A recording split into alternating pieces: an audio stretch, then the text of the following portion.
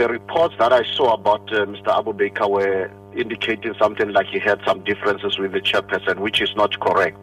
And let me quickly also hasten to indicate that the commission was supposed to complete its work in November last year, and most of the people that were working at the commission, especially professional people, put their plans according to that deadline. And obviously we requested an extension of 12 months, but we are tapering towards the end of the investigations. Therefore, it makes sense that some of the people who initially thought they would be there for 2 years and then it has been extended, obviously it interferes with their plans.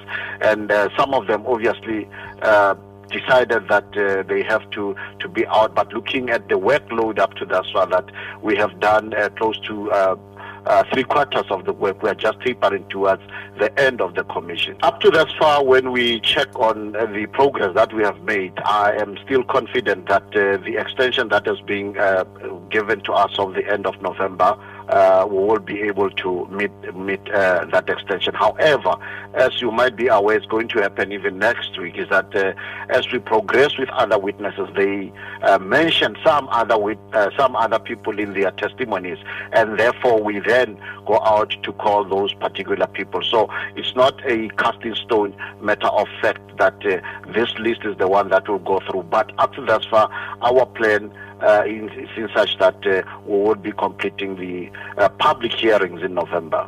After completing the public hearings in November, then there is also another 6 months for the completion of the report. But that 6 months obviously would be the period where the commissioners are the ones who would be completing their report. Most of the, if not all, the staff members obviously would have been come to with their contracts would have ended. Let me qualify that by indicating that we are tapering towards now completing and rounding up the work and the mandate that we have been given. So there is no crisis at all, and there are no issues that can in one way or another compromise the work of the commission thus far. We are very, very far with the work that we have been mandated to do.